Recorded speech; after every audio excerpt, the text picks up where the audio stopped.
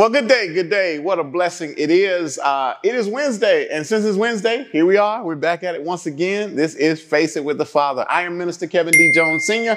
I'm here with my brother from another mother, Larry Bernard Jr., and we want to welcome you to Face It with the Father. Face It with the Father is a biblically based movement where we strive to see real life perspective from the greatest visual lens that we have, that is the Word of God. Today, we are facing fear with the Father. Let's go.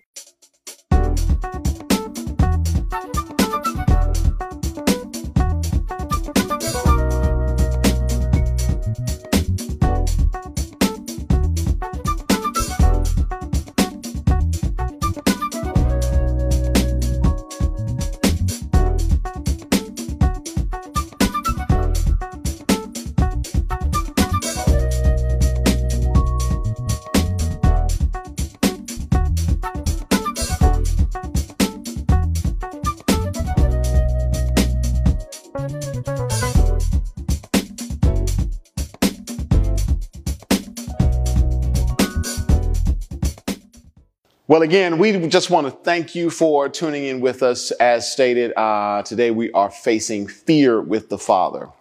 Fear is a real world perspective. Fear is a real conscious thing that everyone deals with. Fear is that unease, that emotion that is associated with the anticipation of danger or some measure of a threat against you or something close to you. While fear is a real world thing, we cannot deny the fact that fear has a great and high probability to hinder the forward movement of the people of God. I want to share with you today how fear can kind of box us in, and to really unpack that, I want us to walk today through the life of one named Simon Peter. Peter would go on to be one of the giants of the genesis of the church. He served as a pillar, a cornerstone of the faith, and his life really does a great deal for us in respect to where we are as believers.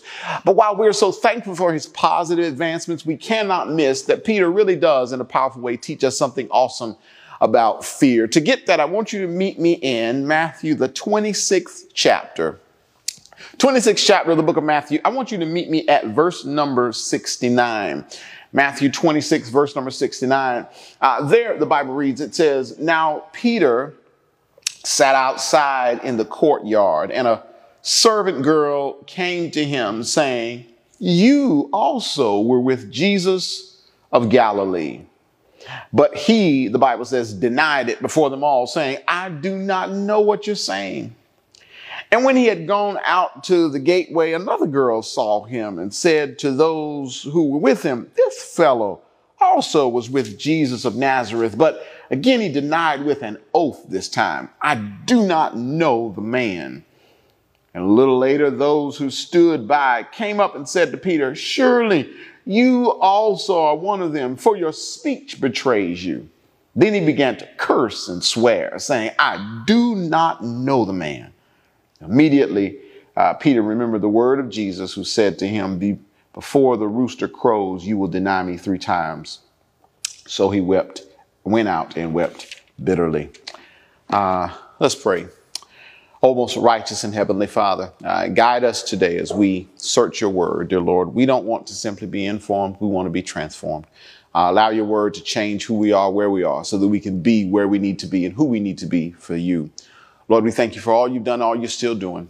Bless the hearers of your word. Please empower and bless the manservant of your word as I share your word. In your son Jesus' name we pray. Let us all say amen. To appreciate this story of fear, to appreciate the story of Peter, you got to know the build up. When you get to verse number 69, making its way down to verse number 75, what you're really watching is you're watching, I guess what would be the climax of this fear story. You're watching everything come to an end. But to appreciate how such a measure of fear can manifest in our lives, you'd have to know something about Peter. You'd have to know something about these circumstances. You'd have to know something about this period of life.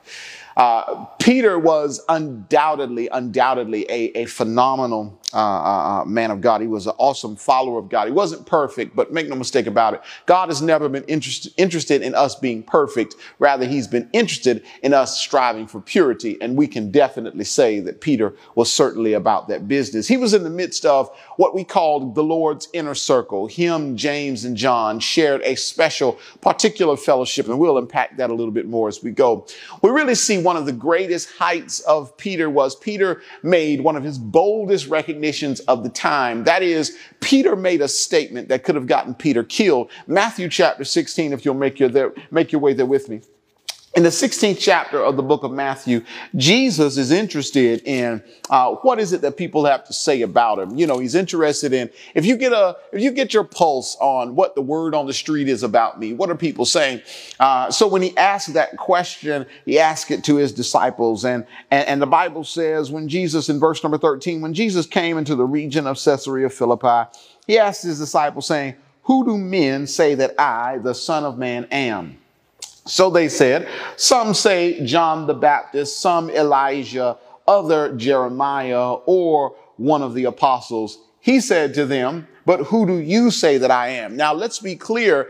Answering this question correctly is lethal. That is, Jesus was essentially executed because he announced that he was the Son of God, made himself likened unto deity. So such a statement could cost you your life. When he asked the question, appreciate the fact that in verse number 15, he said to them, that is everyone standing around, I want to know, what do you say? You told me what people say. What do you have to say? Because people had a lot of designations about Christ, but none of them were so bold as to make him known as the Christ. Well, the Bible says Simon Peter answered and said, in a great measure of courage, he said, "You are the Christ, the Son of the living God." Now, before we go any further, because I know oftentimes, especially when we're trying to share the power of the Lord establishing his church, because we do believe that the Lord did establish his church, thus no need for us to establish our own churches. But before we get to the point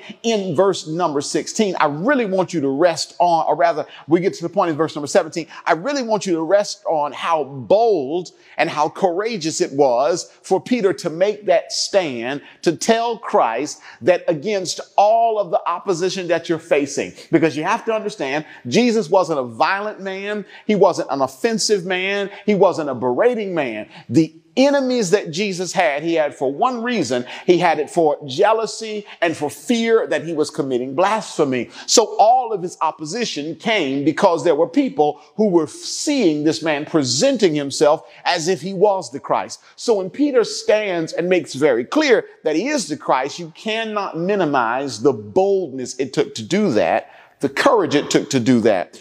The Lord would not only tell him that he was bold and he was courageous, but he made a faith statement. And he made a faith statement because he chose to listen to God rather than listening to man. Listen to that thought as we read verse 17. The Bible says, "Blessed are you, Simon Bar-Jonah. Flesh and blood has not revealed this to you, but my Father who is in heaven.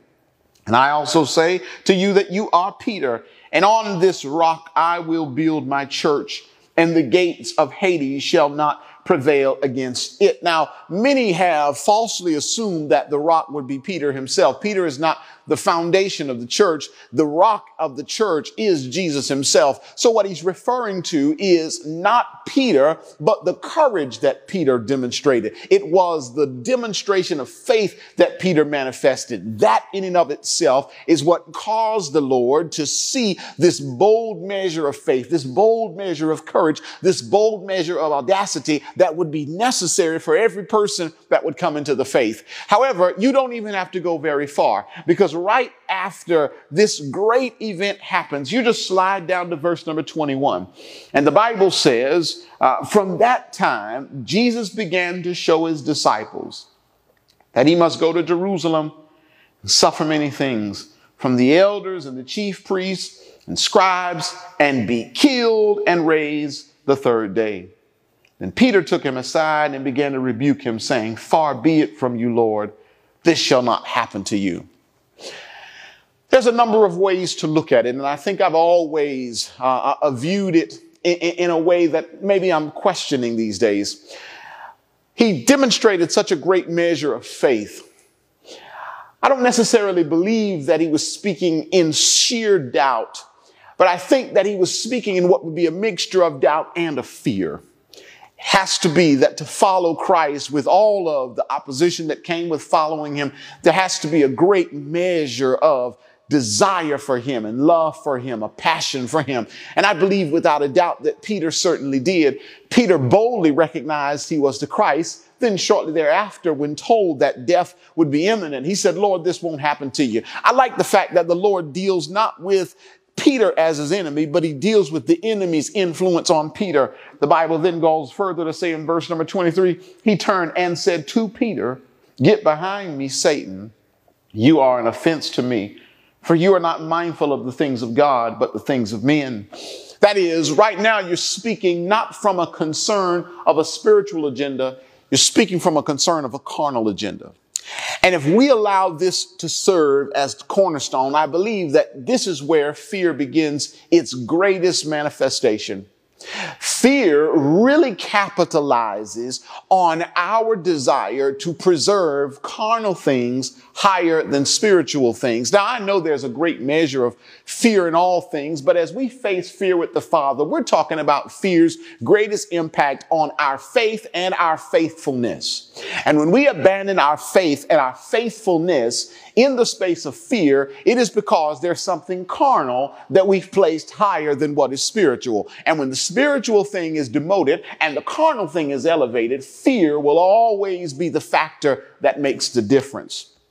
This thought brings us into Matthew chapter 26, because Matthew chapter 26, we find that this Peter, who so boldly confessed that this Jesus was indeed the Son of God. This same Peter would find himself later down the line in our lesson text denying the Christ. One of the things you can't miss is you can't miss what's set up to bring this occasion about. Matthew chapter 26, verse number 1, the Bible says, now it came to pass when Jesus had finished all these things, that he said to his disciples, you know that after 2 days is the Passover, and the Son of Man will be delivered up to be crucified. What you have to know is that from the 16th chapter, when he shared with them that death was imminent, the Lord never abandoned that position. And he maintained that position because Jesus understood that that's the reason why he came. He came to this earth to die. It was at this time that he was sitting and he was eating with his disciples, and the Lord began to share with them this reality, this death, and how imminent it was. But what Jesus really did that was most profound is Jesus began to share with them how not only would he die, but how his death would impact them. Looking at verse number 31 in Matthew chapter 26, the Bible says, then Jesus said to them, all of you will be made to stumble because of me this night, for it is written, I will strike the shepherd, and the sheep of the flock will be scattered. But after I have been raised, I will go before you to Galilee. Peter answered and said to him, even if all are made to stumble because of you, I will never be made to stumble. Jesus said to him, assuredly, I say to you that this night, before the rooster crows, you will deny me 3 times. Peter says, even if I have to die with you, I will not deny you. And so said all the disciples. I think one of the things that we have to appreciate is that he speaks from a measure of confidence. And anytime we talk from confidence, we talk under the assumption of what we will do. But you see, one thing about fear is that fear takes what you said you would do and it challenges it and it tests its authenticity. It's one of the reasons why we have to ensure never to say what we won't do, because you can find yourself in certain predicaments and certain situations in life, and the thing that you said you would never do, you'll find yourself doing when tested and pressed in the right way. I want us never to forget that this self-same Peter that said that I know that you're the Christ in great opposition, and this Peter that said even if everybody abandoned you, I'll never abandon you. And if you were abandoned, I'd have to die. I want you to know that this self-same Peter found himself in our lesson text later on, not only denying him once, twice, but 3 times with swearing and profanity and curses accompanying. Someone would say, how does such a thing happen? I'll tell you how it happens. It happens when fear gets the best of us. You see, oftentimes the thing that keeps us from action, or it moves us into the erred or wrong action, is this desire to preserve what the carnal man treasures higher than the spiritual agenda. And this movement, this push, this aggressiveness in our life comes from a rooted place of fear. You cannot forget that this selfsame Peter had a chance to see the answer before his eyes. The Bible would tell us in chapter 26, around verse number 36, then Jesus came with them to the place called Gethsemane and said to the disciples, sit here while I go and pray over there. He took with him Peter, the 2 sons of Zebedee, and he began to be sorrowful and deeply distressed. Then he said to them, my soul is exceedingly sorrowful, even to death. Stay here, watch with me. He went a little further, Jesus did, fell on his face and prayed, oh, my Father, if it is possible, let this cup pass from me. Nevertheless, not as I will, but as you will. Then he came to the disciples and found them sleeping and said to Peter, what? Could you not watch with me 1 hour? Watch and pray, lest you enter into temptation. The spirit indeed is willing, but the flesh is weak. I learned something when I began to consider the dynamics of fear. And fear essentially is that emotion that challenges me to believe that God is not able in a season I'm in. Oftentimes when we abandon righteousness for fear, or when we start to do the wrong thing in the light of fear, when we're silent in the face of fear, when we turn our back on God in the face of fear, when we abandon the faith in the face of fear, we do these things because somehow we've been led to believe in our minds that God is not able to do in a season what we feel we need done the most. So Peter, after all of this bold declaration, would find himself in the courtyard awaiting the execution of Christ. And on 3 occasions, he would deny him. He denies him not because he hates him. He denies him not because he despises him. He denies him because he is in fear. And fear, my brothers and my sisters, has a massive impact of challenging who we are. Isaiah speaks to us in Isaiah, the 41st chapter. Turn there with me, if you will. The 41st chapter of the book of Isaiah, Isaiah offers us a word, and if your ears will allow, I think it'll help us along the way. When it comes down to how the people of God allows fear to push them, you have to understand who God is to us and what God's willing to do for us. That is, one of the ways we combat fear is that it's important for us to know that it's not that we will ever fully mitigate or eliminate the hostility that we face in our lives. That is not a promise. But what God does promise is that if we make a courageous endeavor to stand for what is right and to stand in the right, God promises that he will indeed stand with us and for us.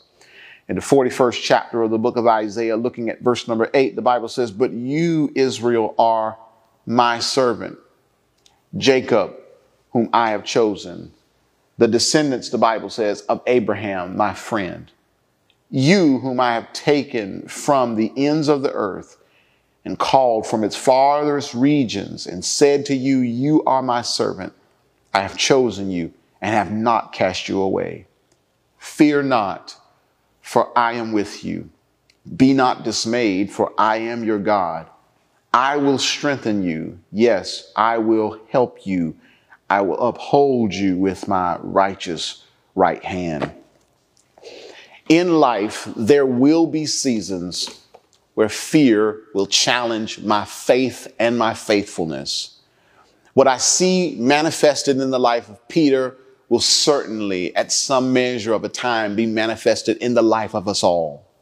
The thing that will help us to stand faithfully for our faith and stand faithful in our faithfulness is to understand that we can never allow the focus and the agenda of fear to become so high that it drowns the faith. We must always allow our faith to shine brighter than even fear on its best attempt. How do I do that? I do that when I understand that no matter what this life brings me, no matter how much fear it stirs within me, it is pointless to have a relationship with God if I won't trust that God will keep me through those trying times. Let's face fear with the Father. One of the most bogus, most inauthentic things in the world is a person who acts like they're not afraid of anything. Every one of us at some point, some measure in our lives will face fear. However, while we all face fear, we don't all have to become cowards as we face fear. The space of becoming cowardly is when I allow the fear of what I fear to change who I am. To stand boldly in the face of fear is to make up one's mind that no matter what's on the other side of this, I trust that God's going to get me through this. The Bible says, yea, though I walk through the valley of the shadow of death, I will fear no evil. It's not that evil doesn't look fearful. I just elect not to allow that fear to govern me. And the only reason why I stand that way is I trust that thou art with me. If we pray to God, if we worship God, if we lean on God, we have to know that if God is with us in the good days, he promises to be with us in the bad. Never allow your fear to press out your faith or to press out your faithfulness. It can happen. It doesn't have to happen. And you can stand if you know you do not stand alone. Let us pray. O most righteous and awesome Heavenly Father, King Jesus, we are thankful for all that you've done for us and all that you're still doing. Lord, we know that there is no one that loves us quite like you. There's no one who takes care of us quite like you. There's no one who provides for us, who ensures our welfare quite like you. Lord, we know that in this life, there will be times when our call to stand will be challenged by the assumption or the presumption of adversity and difficulty. This challenge on the outside, if we allow it, can impact us on the inside. This internal impact can cause us to abandon the goodness that you've laid before our lives. Lord, we just plead with you now, and we ask you that you would give us courage. Dear Lord, that you would help us to know that we can stand courageous in the midst of adversity, not because of the confidence that we have in ourselves. Because as we learned from Peter, even the greatest measure of confidence that we think we have in ourselves, when tested, can be pressed out. But dear Lord, we make our minds up that we will stand faithfully against fear because we know that you stand faithfully with and for us. Dear Lord, help us never to forget that if you bring us to it, you will bring us through it. And dear Lord, if we trust in that, that's all we need to know. Lord, we thank you, we praise your name, and we certainly do love you. These and all prayers we ask in your Son Jesus' name we pray. Let us all say amen. Well, folks, that is it. We thank you for tuning in with us for Face It with the Father. On behalf of myself, my brother from another mother, Larry Bernard Jr., and the saints of the Pembroke Park Church of Christ, we thank you for stopping in with us here at Face It with the Father. Won't you check us out? Visit us at www.FIWTF.com. There you can catch all things related to Face It with the Father. Follow us on all social media at FIWTF on Instagram, Twitter, and you can check us out on Facebook as well. Support the Pembroke Park Church of Christ, www.pembrokeparkcoc.com, and you can follow Pembroke Park at Pembroke Park COC on all social media platforms. Listen, we are always privileged. We're also appreciative that you stop in with us. And hey, never forget, this life and everything about this life is going to be challenging. You're going to face ups. You're going to face downs. You're going to face highs. You're going to face lows. But no matter what, ensure that whatever you face, make certain that you face it with the Father. Take care and be blessed.